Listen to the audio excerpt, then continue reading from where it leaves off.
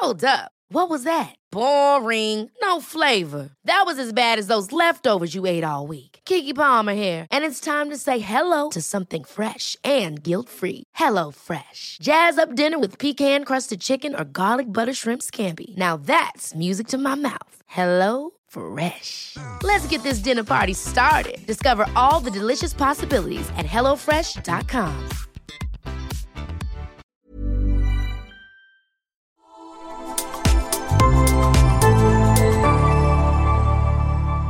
Asennemedia.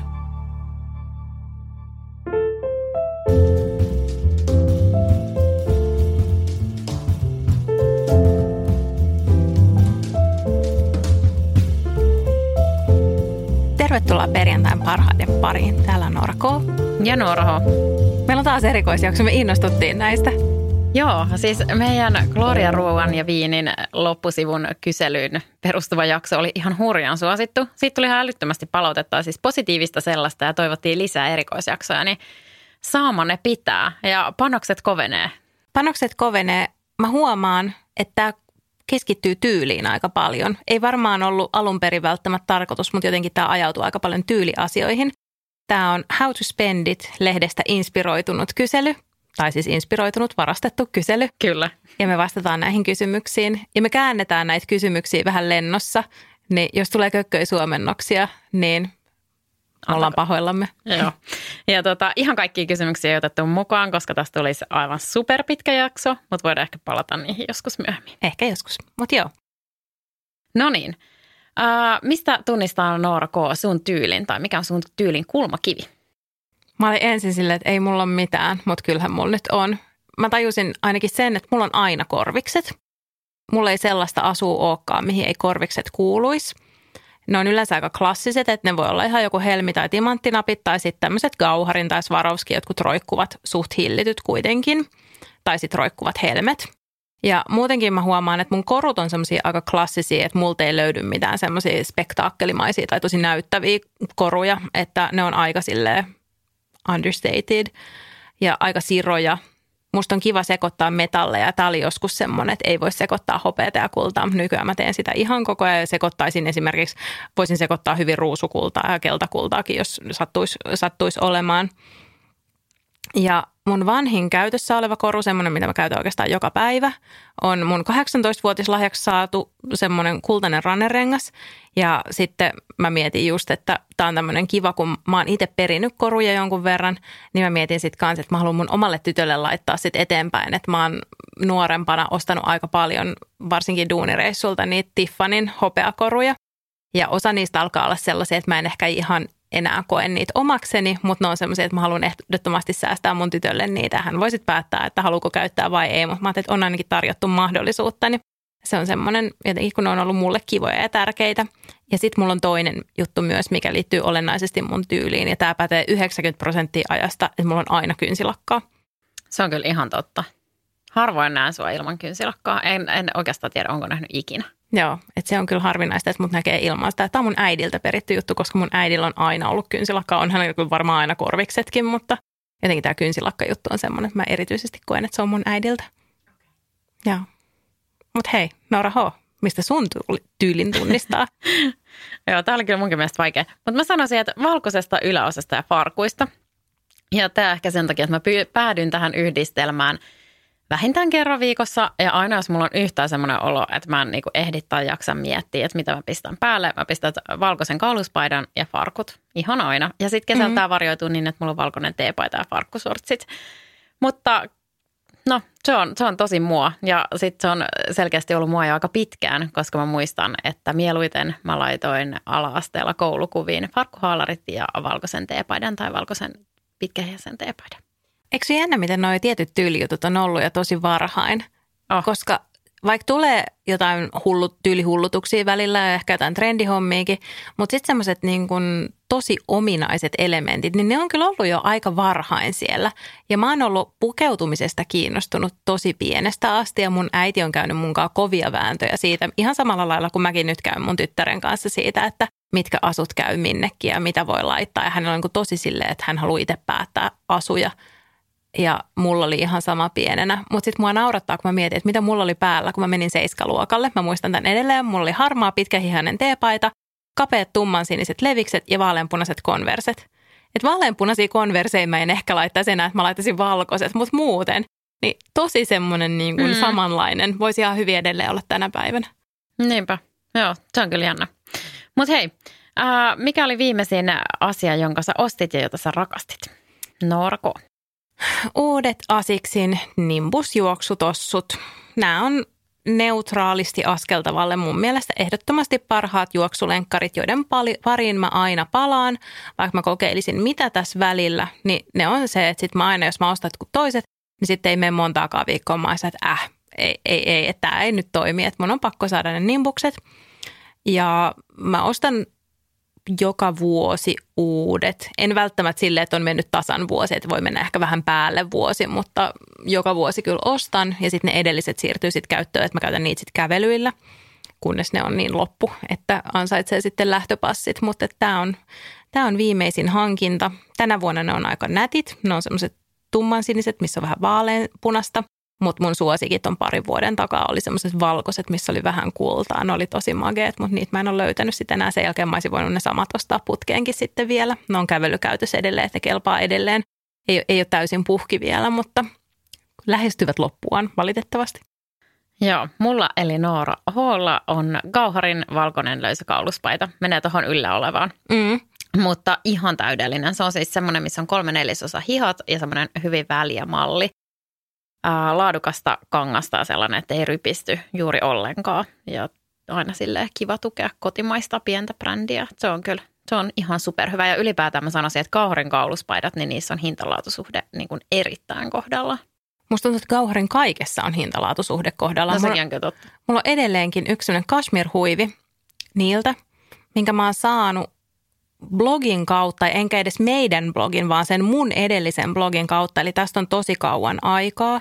Se on ollut suurin piirtein silloin, kun Gauhar on perustettu, niin mä oon aika pian tehnyt niiden kanssa yhteistyön ja mä sain silloin valita sieltä itselleni ja mä valitsin sen. Se on kaikki nämä vuodet kestänyt niin, että siinä ei ole yhtään nyppyä. Ja mä oon myös pessyt sen pyyhkikoneessa jossain tyyliin 60, koska sitten muistan, kun mä kotiuduin sairaalasta ja mä kotiuduin ilman vauvaa ja se oli tietenkin tosi kova paikka, kun vauva jäi sairaalaan. Niin mä oon vetänyt semmoiset aivan hysteeriset räkäitkut, jossa mä oon käyttänyt mun kashmir-huivia nenäliinana. Ja mulla on myöskin, koska sairaalassa on ollut niin kuiva ilma, mikä tekee mulle sen, että mulla tulee helposti verta nenästä. Että mä oon niistänyt siihen semmoista niin kuin verta ja räkää. Ja mä olin silloin, että on tuhoutunut tää huivi. Mutta sitten mä ajattelin, että ei se nyt tämän pahemmaksi voi mennä. Että mä heitän sen pyyhkikoneeseen ja pesin sen tyyliin 60 asteessa. Ja tadaa, se on edelleen kuin uusi. Se on käsittämättömän hyvälaatuinen. Joo, että kyllä tuen tätä Gauhar-hommaa. Jep. Hei Noora H, mikä on paras matkamuisto, minkä sä oot tuonut kotiin? Vähän eri kuin sulla. Mulla on kaikki sisustusjutut. Mulla on tosi paljon sellaisia random sisustusjuttuja, mistä mä sitten tykkään ihan älyttömästi. Sitten mä oon miettinyt, että jos mun pitäisi ottaa vaikka vaan kassillinen tavaraa kotoa mukaan ja muuttaisin uuteen paikkaan, niin mitä mä ottaisin? Niin varmaan just näitä juttuja. Eli mulla on esimerkiksi Portugalista tuotu semmoinen vanha, vähän rikki mennyt semmoinen laatta, semmoinen hyvin tyypillinen portugalilainen laatta, joka löytyy meidän keittiöstä. Se on sellainen ihana sinivalkoinen. Sitten mulla on Toskanasta ostettu tyynyn päällinen ja sitten lapsena jostain Nitsan antiikkimarkkinoilta ostettu semmoinen pieni samettinen kirja, jonka sisus on kaiverrettu pois. Lapsena se oli niin kuin oiva paikka jemmata kaikennäköisiä aarteita. Joo, ja nyt mulla on siellä kaikkea random kampetta, semmoinen ihan minikokoinen lipasto, missä mä säilytän jotain kyniä ja papereita ja tollaista. Niin varmaan ne. Joo. Tuommoista mun mielestä tosi kivoja tuoda tuliaiseksi. Ja sitten tietty ruoka on nyt toinen hyvä, mutta tuommoiset pienet yksittäiset sisustusjutut. Hei, toi on totta. Joo, kun mä jotenkin jäin ehkä kiinni tähän sanaan, kun mä ajattelin, että niin matkamuisto. Joo. Niin souvenir englanniksi on ehkä vähän kuitenkin sit eri, tai en mä tiedä onko se, mutta jotenkin matkamuistosanasta mulle tulee tietynlainen mielikuva semmoisesta myymälästä, mistä myydään jotain jääkaappimagneetteja, mitkä on, itse asiassa nyt meillä on semmoinen jääkaappi, mihin voisi laittaa niin magneetteja, että mä voisin jopa harkita jonkun hauskan magneetin ostamista, mutta sä tiedät, mistä mä puhun, että vähän semmoisesta niinku krääsästä. Ja sitten mä olen se, no en mä kyllä osta ikinä mitään sellaista. Ja mun ensimmäinen vastaushan tähän kysymykseen oli, että paras matkamuisto, jonka mä oon tuonut matkoiltani, on mun mieheni, jonka mä olen siis tuonut työmatkoiltani kotiin. söin kuormasta ja juttu siis alkoi työreissulla. Mutta että jos nyt ihan vakavasti puhutaan, niin musta tuntuu, että mä ostan vaan sellaisia käyttöisiä, että mitä mä nyt ostaisin Suomessakin. Että usein nyt, jos mulla on joku vaate ostoslistalla, niin sitten mä saatan reissun päällä katsoa, että no joo, löytyisikö täältä sitä. Tai sitten just joku riittävän kevyt sisustusesine, että varmaan jos jotain käsipyyhkeitä, mä näitä mä tarviin lisää, että näitä mä voisin ostaa, tai sitten jotain tuoksukynttilöitä, mutta ne on sellaisia, että ne ei ole mitenkään välttämättä siihen paikkaan sidoksissa. Mutta sitten mä pohdin, että eikö mä todella ole ikinä raahannut sieltä maailmalta mitään erikoisempaa himaan. Niin sitten mä muistin, että joskus aikanaan Intiasta, niin mä oon raahannut niitä raakasilkkejä erilaisia, mitkä oli kyllä aika ihania. Ja niistä on sitten teetetty vaikka mitä. Et mun äiti teetti meidän häihin, mä toin semmoista upeata syvänpunasta, ei niinku ihan kirkkaan punasta, mutta vähän niin kuin syvänpunaisen ja viininpunaisen väliltä olevaa raakasilkkiä. Niin muistaakseni se teetti mun häihin siitä puvun. Ja sitten mä oon itse teettänyt itselleni iltapuvun sellaisesta samppanjan värisestä raakasilkistä. Harmillisesti en enää mahdu tähän 15 vuoden takaiseen pukuun, mutta mä piirsin sen vielä itse ja mä olin aika tyytyväinen siihen. Niin senkin mä ehkä sitten vaan säästän mun tytölle. Mä ratkaisen kaiken silleen, että mä säästän mun tytölle kaiken. Ja sitten hän on vaan silleen, mitä tää on. Mutta se on ihanaa. Pääsee sitten tutustumaan. Se on aararkku, paitsi jos hänestä tulee minimalistista. Se on silleen, mihin mä pistän nää. Toisaalta, jos hän on minimalisti, niin tässä iltapuvossa on kyllä hyvät semmoiset CBK, eli Carolyn Bessette Kennedy vivaat, että se on hyvin minimalistinen ja semmoinen yksinkertainen kyllä, että siihen se kyllä passaisi. No mut hei, kuka on sun tyyli-ikoni? Sä sanoitkin sen jo. Mä sanoin yhden niistä jo, eli kirjainyhdistelmä on CBK. Ja jos googlaa CBK tai hakee Instasta, niin se on ikoninen se kirjainyhdistelmä, että silläkin kyllä löytyy, mutta kyseessä siis Carolyn Bessette Kennedy, joka menehtyi lentoonnettomuudessa tuossa 90-luvun lopulla. Hän oli JFK Juniorin vaimo ja hän oli todellinen tyyli-ikoni ja se oli semmoinen niin kuin aikansa prinsessatarina, että hän työskenteli Calvin Kleinin PR-päällikkönä New Yorkissa ja tutustui sitten tähän JFK Junioriin ja ne oli jotenkin semmoinen tosi seurattu ja kuvattu pari silloin aikana. Sillä oli ihan sairaan ihania asuja. Hän oli hyvin minimalistinen tyyli.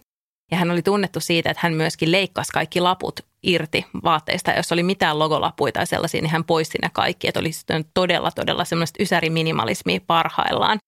Ja sitten tosiaan matkalla Martha's Vineyardille ja oliko jopa sille, että tämä JFK Jr. itse lensi sitä lentokonetta. Siellä oli tämä CBK ja hänen sisarensa kyydissä ja sitten joutui johonkin myrskyyn ja kaikki kuoli siinä onnettomuudessa. Niin hän oli tämmöinen. Ja edelleen kun katsoo niitä asuja, niin siis kengät ja aurinkolasit paljastaa, että ne on sieltä, mutta nekin on just tällä hetkellä trendikkäitä. Kyllä. Mutta ne asut on sellaisia, että ne voisi ihan sellaisena siirtää tähän päivään. Siis ei mitään aivan ihania. Niin on. Joo, mä oon kattonut kanssa tuolla Tyylialkemistilta, taisi olla semmoinen kollaasi. Se oli ihana. Mä aloin seuraa sitä yhtä tiliäkin, minkä hän linkkasi sen perusteella, kun siellä oli tehty tämmöisiä niin kuin tähän päivään siirrettyjä CBK-asuja ja kuvattu semmoisia samantyylisiä kuviakin kuin missä hän oli. Joo. Sitä tiliä mä en huomannut, mutta hei, sun pitää jakaa tämä meille muille. Ehkä jaan, ehkä muistan, ehkä en. No joo. No sitten muita tyyli-idoleita. Kelly Rutherford, joka esitti siis Gossip Girlissä tätä Serenan äitiä, niin hän on tosi tyylikäs. Ja se, mikä näitä niin kuin molempia äsken mainittuja yhdistää, on se, että ei ole mitään megatrendikästä eikä mitään sellaista niin kuin silmille pomppaavaa, vaan semmoinen klassinen, rento pukeutuminen just kestää aikaa, mutta on kuitenkin semmoinen niin kuin aina semmoinen niin kuin tosi siisti ja tyylikäs ja semmoinen, että ei ole ikinä myöskään mitenkään rupsahtanut tai räjähtänyt, että silleen kuitenkin niin kuin satsaa siihen selvästi. Ja Gwyneth Paltrow on aika hyviä tyylejä ollut aina ja noita kaikkia kolmea yhdistää just se, että ne on pitänyt kyllä pintansa vuosikymmenten läpi, että Gwyneth Paltrownkin kuvia on jonnekin kampaajalle raahannut kanssa joskus 90-luvulla, että nämä on kaikki niin kuin pysynyt sellaisina. Eikä mistään oikeastaan niiden asuista, että jos just katsoo jotain vanhoja asuja jostain 90-luvulta, niin ei ole sillä, että mitä ihmettä toi mahtoo ajatella ton päälle vetäessään, vaan ne on niin kuin ollut sellaisia klassisia jo silloin. Ja kyllä mä tykkään prinsessa Madeleinenkin tyylistä edelleen. Että sillä voi joskus olla vähän jotain oudompiakin juttuja, mutta pääosin kuitenkin aika ihania. Joo, no on kyllä hyvät. Mäkin tykkään noista kaikista. Mutta mä sanoisin ehkä, no mulla ei ole kyllä varsinaisia tyyli-idoleita, Noora Huola siis, mutta mulla on semmoisia suosikkeja, jotka vaihtuu sit aina välillä. Mutta tällä hetkellä ehkä suomalaisista Didem. Mun mielestä sillä on aivan ihana tyyli. Sillä on ihan sairaan ihana tyyli. Jep, ja se on myös semmoinen klassinen, mutta vähän twistillä. Niin jo. Ja tosi kivoja yhdistelmiä, semmoisia, mitkä toimii omassakin arjessa. No sitten yksi on myös tietty Eppa von Sydow, jolla on tosi kivoja vaatteita myös. Ja erityisesti mä tykkään nyt, kun sillä on ollut vähän semmoisia rohkeampia kokeiluja, kuten semmoinen, sillä oli Ellegaalla semmoinen 70-luvun henkinen haalari, se oli tosi makea. Sitten on tämmöinen tanskalainen Amalie Musgood, ja silloin se taas semmoinen hyvin, hyvin simppeli style. Se taitaa siskonsakaan, niillä on joku korumerkki. Mutta aivan ihania asuja. Käytännössä siis neuleita ja farkkuja, ettei sen kummempaa. Ja sitten tähän tuo tämmöiseen skandivalikoimaan ripaus Italiaa Mimi Torison mekkoineen ja korkokenkineen ja torikasseineen. Niin joo, tässä on ehkä nämä mun. Hän on tosi styli kyllä. Joo, aivan ihana. Mutta se Mimin tyyli ei oikein täällä Suomessa toimi. Joo, ei, se vaatii kyllä vähän Italiaa ympärillään. Jep. Ryan Reynolds here from Mint Mobile. With the price of just about everything going up during inflation, we thought we'd bring our prices down. So to help us, we brought in a reverse auctioneer, which is apparently a thing. Mint Mobile Unlimited Premium Wireless. How to get 30, 30, bit to get 30, bit to get 20, 20, 20, bit to get 20, 20, bit to get 15, 15, 15, 15, just $15 a month? Sold! Give it a try at mintmobile.com/switch. $45 up front for 3 months plus taxes and fees. Promo rate for new customers for limited time. Unlimited more than 40 gigabytes per month. Slows full terms at mintmobile.com. Ever catch yourself eating the same flavorless dinner 3 days in a row? Dreaming of something better? Well, HelloFresh is your guilt-free dream come true, baby. It's me, Keke Palmer. Let's wake up those taste buds with hot, juicy pecan-crusted chicken or garlic butter shrimp scampi. Hello Fresh. Stop dreaming of all the delicious possibilities and dig in at HelloFresh.com. Let's get this dinner party started.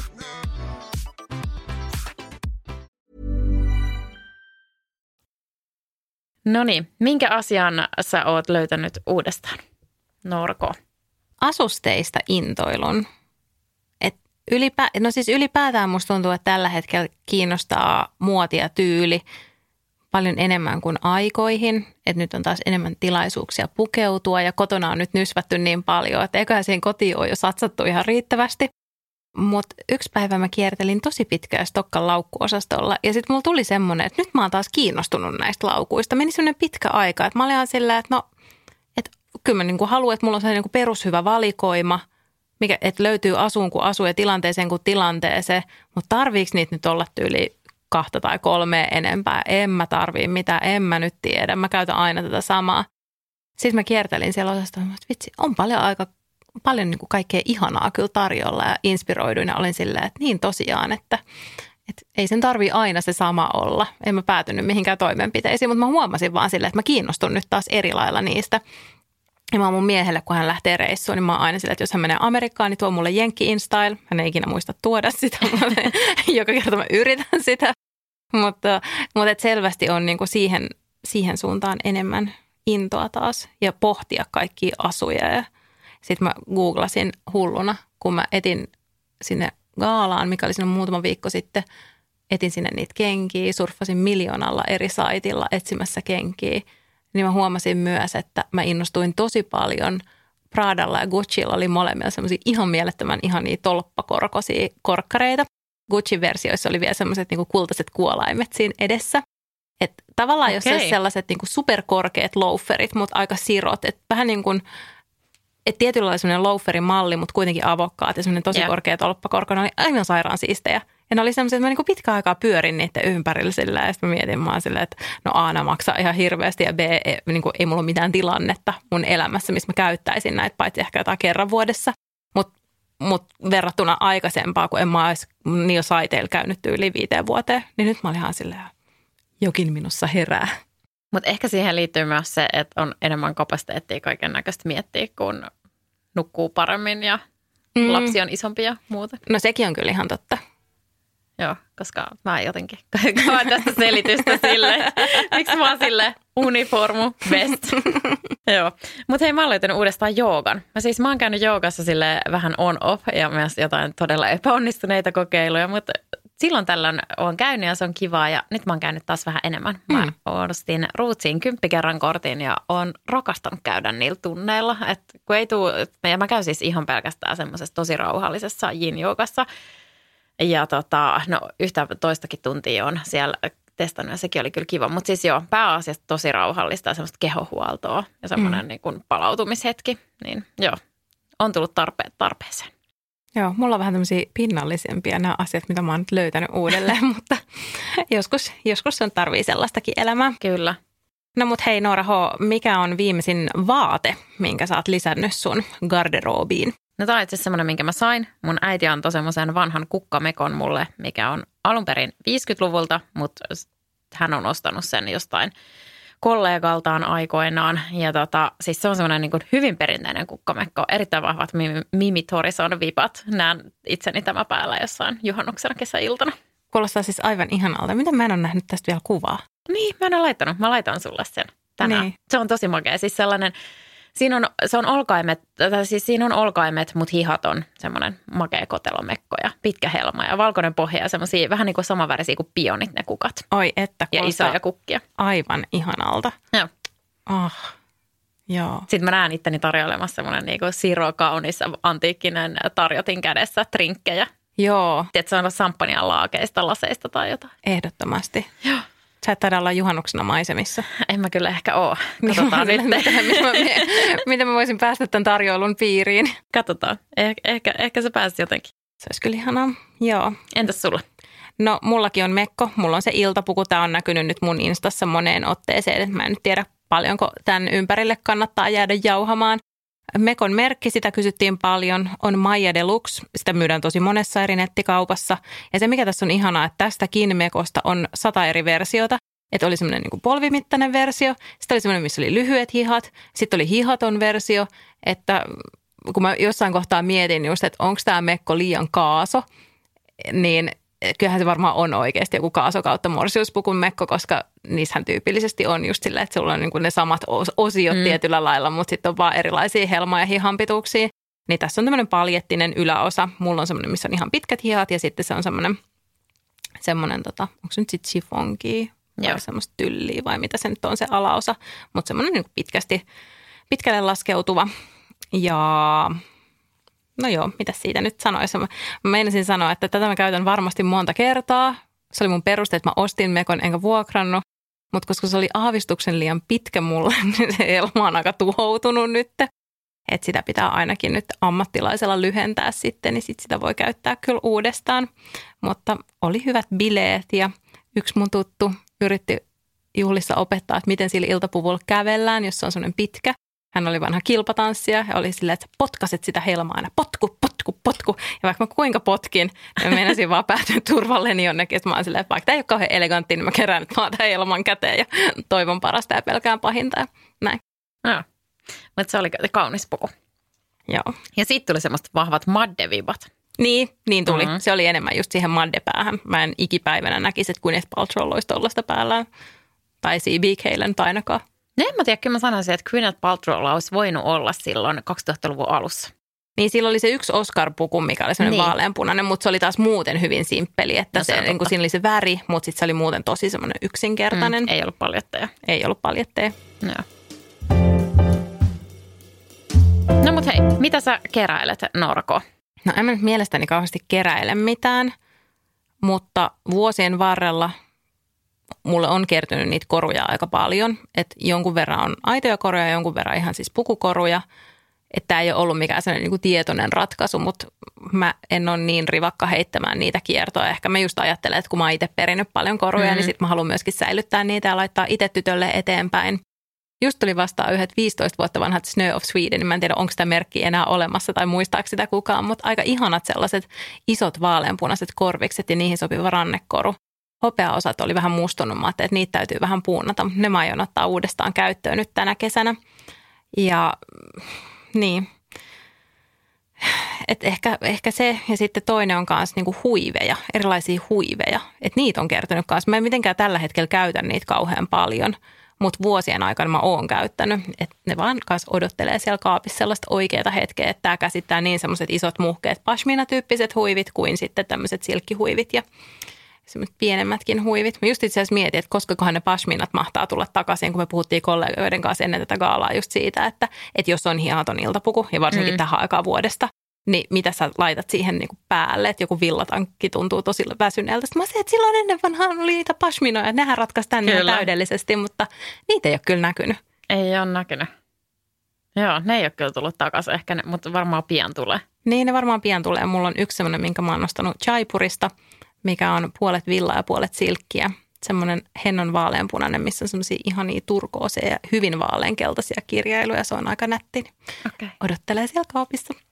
Joo, mulla ei ole enää niitä Itiksen Exotic Shopista ostettuja pashminoja. Jostain syystä ne on päätynyt kiertoon. Miten sä keräilet?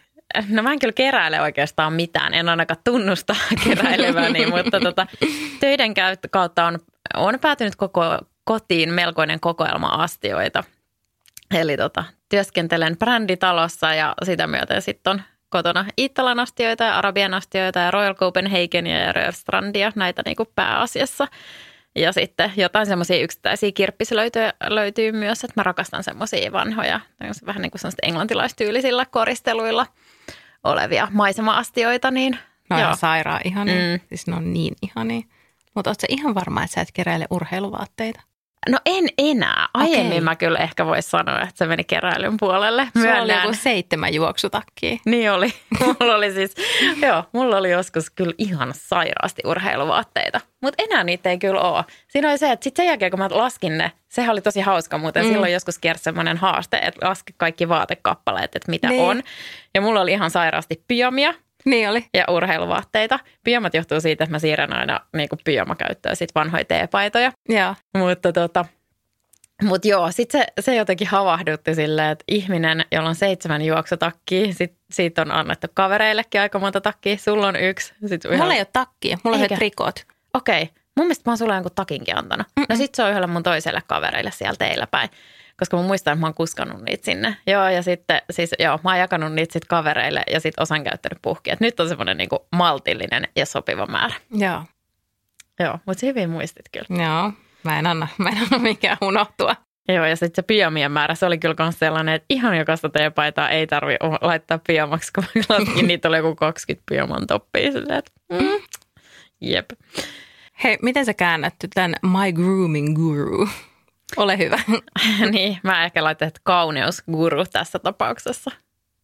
Niin, no ehkä sitten joo. Tai tämmöinen puunausguru. Puunaus on hyvä. Olisiko se näin? Se on hyvä. No mulle ei ole kyllä Noora H. tässä mitään semmoista tiettyä, mutta ehkä yksi sellainen itse asiassa, jolta on tullut tosi monta hyvää vinkkiä, on Avec Sophie, eli Jane. Se on muuten totta, nyt kun sä sanot. Sillä on niin kuin, siis tosi hyviä vinkkejä. Esimerkiksi se, me jaetaan siis hänen kanssaan samat niin kuin ongelmakohdat, tai ei ehkä ongelmakohdat, mutta semmoiset, että mitä mielellään sitten korostaa tai peittää, että on niin kuin tummat silmänaluset, ja siihen se antoi sen vinkin. Että se oli itse sanonut se jotain meikkaalta, että kannattaa käyttää tummaa luomiväriä, esimerkiksi ruskeata, niin se häivyttää, että ei niin kuin, tavallaan jotenkin korosta niitä. Ja sitä mä oon käyttänyt, jos mä oon ollut niin kuin tosi väsynyt. Ja sitten häneltä tulee myös kaikista parhaista kulmakarvavinkit, koska meillä on se myös, että tuunataan vähän kulmakarvoja, jotta ne ylipäätään näkyy jonnekin. Joo, ja nyt itse asiassa mua edelleen harmittaa, että mä vahingossa poistin sen screenarin, minkä mä otin, kun hän esitteli niitä meikkituotteitaan. Ja hän esitteli jonkun ihan eeppisen hyvän rajauskynän tai tällaisen eyelinerin. Ja mä otin silloin siitä kuvan ja sitten mä vahingossa tuhosin sen. Ja mä en ole muistanut palata asiaan, koska mä oon tämmöinen ikuinen hyvän eyelinerin metsästäjä. Ja mä nimenomaan en halua sellaista ohutta, millä tehdään niitä sika-ohuit rajauksia, vaan mä haluan semmoisen kunnon tussin, millä voi vetää semmoiset Adele-rajaukset, mistä mä oon vissiin nyt puhunutkin jo tässä joku sen kerran tässä kevään aikana. Niin se on ihan totta, kun mäkään en oikein niin kuin keksinyt, että kuka olisi voinut olla. Mä oon tässä vähän huono, että niin kuin on puhuttukin, niin mä en ole mikään ahkera kasvohoidoisrampaaja. Enkä mä ole, siis musta olisi ihana ajatella, että mä olisin se tyyppi, joka gua-sha-kampaa ja tekee jotain kasvojoogaa ja oikeasti silloin 7-vaiheinen ihonhoitorutiini iltaisin. Mutta en mä nyt kuitenkaan ole, että mä oon aika tämmöinen low maintenance. Mä oon meikannut suurin piirtein samalla tavalla 14-vuotiaasta asti, että tuotteet on toki parantunut matkan varrella. Ja mun hiukset on tosi basic, enkä mä oikein osaa laittaa niitä mitenkään ihmeellisesti. No osaat sen enemmän kuin minä. Niin, mutta ei ne nyt mitään. Mä saan tehdä niinku ponnaria, sotkunutturan ja lettejä, erilaisia lettejä. Mitä erilaisia lettejä mä osaan? Ranskan letin esimerkiksi. Mä en osaa. Niin. No sä opit sen kyllä sit, jos sun lapsi haluaa sen, niin sä opit sen kyllä. Okei. Kannattaa, muuten tässä on muuten vinkki vinkin sisällä, että kannattaa harjoitella ensin itselleen, koska se lapsihan ei sit pysy paikallaan. Joo, mä oon harjoitellut myös itselleni, mutta ne lopputulokset on ollut sellaisia, että ne ei ole kyllä. Joo, tätä mä yritin mun miehelle, että niin, että tulee se päivä, kun mä oon jossain ja sun pitää laittaa meidän lapsen hiukset, että haluat sä harjoitella mulle, että mä pysyn paikallani ja meillä on about yhtä paljon tukkaa mun lapsen kanssa, että niin kun harjoittelen nyt tähän, niin menee sitten sujuvammin hänen kanssaan. Mun mies ei vielä tarttunut tähän tarjoukseen. Joo, mutta hei, tää seuraava ihana. Toisessa elämässä olisin ollut. Noora H., kerro. No mä jotenkin ajattelin, että tähän pitää keksiä nyt semmoinen vastaus, mitä oikeasti ei voi olla. Joten sen takia mä vastaan, että mä olisin ollut italialainen periätär ja taidemesenaatti, koska mut olisi luotu semmoiseen elämään ja mä voisin siinä sivussa kyllä pitää jonkun sortin bed and breakfastia siellä mun linnassa. Mutta mä olisin semmoinen taidekeräilijä ja taiteilijoiden tukija ja keskittyisin siihen ja sitten ehkä suunnittelisin vähän aamupalamenyitä sinne mun bed and breakfastiin ja miettisin, että minkälaiset lakanat laitetaan ja kävisin oikomassa niitä ja semmoista ihanaa elämää. Joo. Mutta italialaista periä musta ei kyllä ikinä tunne. Tai no eihän sitä nyt ikinä, sekin tavallaan sekin voisi olla mahdollista, mutta mä toivon, että ei tule. Joo, sanotaan näin, että aika paljon pitäisi tapahtua kyllä. Aika paljon pitäisi tapahtua. Dramaattisiakin asioita tässä. Joo. Mä inspiroiduin tuosta sun vastauksesta, kun mä mietin, että mitä se voisi olla. Ja mä ehkä korotan mun panoksiin. Nyt mä vastaan jotain muuta kuin mitä mä olin kirjoittanut näihin mun muistiinpanoihin. Mä olisin kanssa semmoinen periä, jolla olisi semmoinen valtava sukukartano, missä mä kasvattaisin hevosia. Ja että se olisi tämmöinen niin kuin hevostilatyyppinen juttu, että siellä olisi semmoiset sairaan ihanat tallit. Ja sitten mä olisin niin korkeassa asemassa, että mä en lapioisi sitä skeidaa siellä ainakaan ihan joka päivä. Mä vaan saapastelisin siellä ja rapsuttelisin heppoja ja ratsastelisin ja valvoisin päältä töitä. Joo. Kuulostaa hyvältä. Joo, ehkä joku tämmöinen voisi sopia sitten mulle siihen. Mulla oli siellä alun perin, että joo, että ehkä mullekin joku tämmöinen B&B tai sitten tämmöinen Gilmore Girls-tyyppinen voisi sopia, mutta ehkä mä oon mieluummin tämä hevoskartanohenkilö. No kyllä, jos voi olla ihan mitä tahansa. Niin. Ja hei, mehän voidaan edelleen pistää bed and breakfastkin pystyyn. Niin, no sekin on kyllä totta, että se on niinku... Siksi mä en vastannut sitä pelkästään. Niin, koska se on semmoinen, että ei se nyt niin kaukaa haettu homma, mutta kyllä se, niinku, se olisi täysin mahdollista tehdä joku tommoinen juttu, niin joo, kyllä. Mä olisin hevoskartano. Mäkin olisin joku periä, kyllä. Olisi rahaa kuin roskaa ja jep. Joo, ajelisi tiluksilta toiselle puolelta toiselle olla sähkörangeroverilla siellä, niin. Niin, sitten siinä voisi olla sekin, että olisi perinnyt vain jonkun valtavan linnan ja ei olisi yhtään rahaa ylläpitää sitä. Joo, ei ihan pulasta senkaan, kun katto vuotaa talvella vettä. Joo, ei. Tämä on semmoinen runsaasti rahaa sisältävä elämä. Kyllä. Kaikkeen voi ostaa ratkaisun. Joo. No, inspiraatio voi tapahtua, Noora H. No meillä on kyllä varmaan aika sama tässä, mutta mä sanoisin varmaan ihan niin kuin säkin, että inspiroidun hyvin helposti ja monenlaisissa paikoissa. Lehdistä, taiteesta, siis sillä, että käy jossain museossa ja mulla saattaa tulla siitä mieleen, että hei, tämähän sopisi hyvin yhteen duunijuttuun. Mutta kirjoista, ihan kaikesta ja sitten inspiroivista ihmisistä tietysti. Mutta sitten se vaatii kyllä sen, että se ilmapiiri on semmoinen ideointia tukeva. Että mikä ei ole yhtä lannistavaa kuin se, että joku on heti alkuun se, että no ei se kuitenkaan onnistu. Niin tätä on kokeiltu ennenkin. Niin sitten siitä tulee vähän sen, okei, no ei sitten. Joo. Ja mulla ei kyllä rumassa ympäristössä ei onnistu. Okei. Pitää olla nättiä. No mulla käy vähän rumempikin ympäristö. Joo, mulla on jotenkin se niin kuin visuaalinen puoli on ihan sairaan tärkeä. Mutta on tosi niin kuin monia eri asioita, mistä voi inspiroitua. Ja sitten mulla on välillä vähän semmoinen harhanenkin, että pitäisikö kokeilla, että how hard can it be? Joskus osoittautuu, että tosi vaikeeta. Mutta sitten on paljon semmoisia juttujakin, jotka itse asiassa niin kuin ainakin ihan kohtuullinen suoritus tulee, kun vaan kokeilee ja katsoo millaista tulee. Niin Ja ehkä musta tuntuu, että mä oon eniten Elementissäkin semmoisissa jutuissa, mitkä on täysin uusia ja mitä ei välttämättä tehty koskaan ennen. Koska se on silleen kiva, että ei ole mitään odotuksia, ei ole mitään saappaita, mihin pitäisi astua. Että on vähän vaan just semmoinen, että no katsotaan mitä tulee. Niin semmoiset on aika ihania tilanteita. Siis täytyy sanoa, että mä kyllä ihailen sussa tota puolta ja haluaisin itsekin olla enemmän tollainen. Ja tollahan sitä tuloksia tulee nimenomaan aika. Kyllä. Hei, tähän on hyvä lopettaa. Hyvää viikonloppua kaikille tämän erikoisjakson jälkeen. Me jäädään odottelemaan, että se How to Spend It kutsuu meidät sinne haastateltavaksi ja päästään toteuttaa tämä ihan kuvaajien kerran. Kyllä, me ollaan Tyrkyllä moneen paikkaan nyt. GRV ja How to Spend It. Mä en tiedä. Pitäisikö meidän alkaa pitchaa itseämme? Ehkä pitäisi käyttää niin kuin tähän omaankin yksityiselämään näitä työelämän taitoa. Vähän myös mietin, että jos on How to Spend Itissä, niin pitääkö olla sitä spendattavaa enemmän kuin nyt on. Että ne on aika pompöösejä sitten kuitenkin siellä ne. Ne on, mutta kyllä siinä otetaan vähän semmoisia köyhempiä kulttuurihenkilöitäkin, että mä veikkaan, että se voisi olla meidän. Niin, mutta mikä on se lokero tai kiintiö, millä me päästään How to Spend Itiin? Ei, mä tiedän, meidän pitää vielä miettiä tätä meidän kulmaa. Planning for your next trip? Elevate your travel style with Quince. Quince has all the jet-setting essentials you'll want for your next getaway, like European linen, premium luggage options, buttery soft Italian leather bags, and so much more. And it's all priced at 50 to 80% less than similar brands. Plus, Quince only works with factories that use safe and ethical manufacturing practices. Pack your bags with high-quality essentials you'll be wearing for vacations to come with Quince. Go to quince.com/trip for free shipping and 365-day returns. Planning for your next trip? Elevate your travel style with Quince. Quince has all the jet-setting essentials you'll want for your next getaway, like European linen, premium luggage options, buttery soft Italian leather bags, and so much more. And is all priced at 50 to 80% less than similar brands. Plus, Quince only works with factories that use safe and ethical manufacturing practices. Pack your bags with high-quality essentials you'll be wearing for vacations to come with Quince. Go to quince.com/pack for free shipping and 365-day returns. Mutta ei paljasta sitä nyt muille, ettei kukaan pitchaa itseään sinne jonoon ohi, että Noorat ensin. Kyllä, just näin. Joo, kyllä.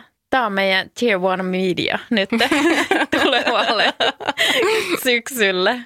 Financial Timesin How to Spend It. Ehdottomasti. Tavoitteet korkealla. Kyllä.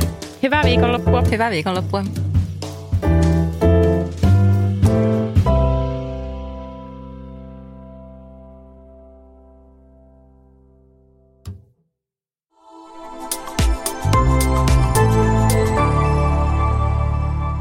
Asenne Media.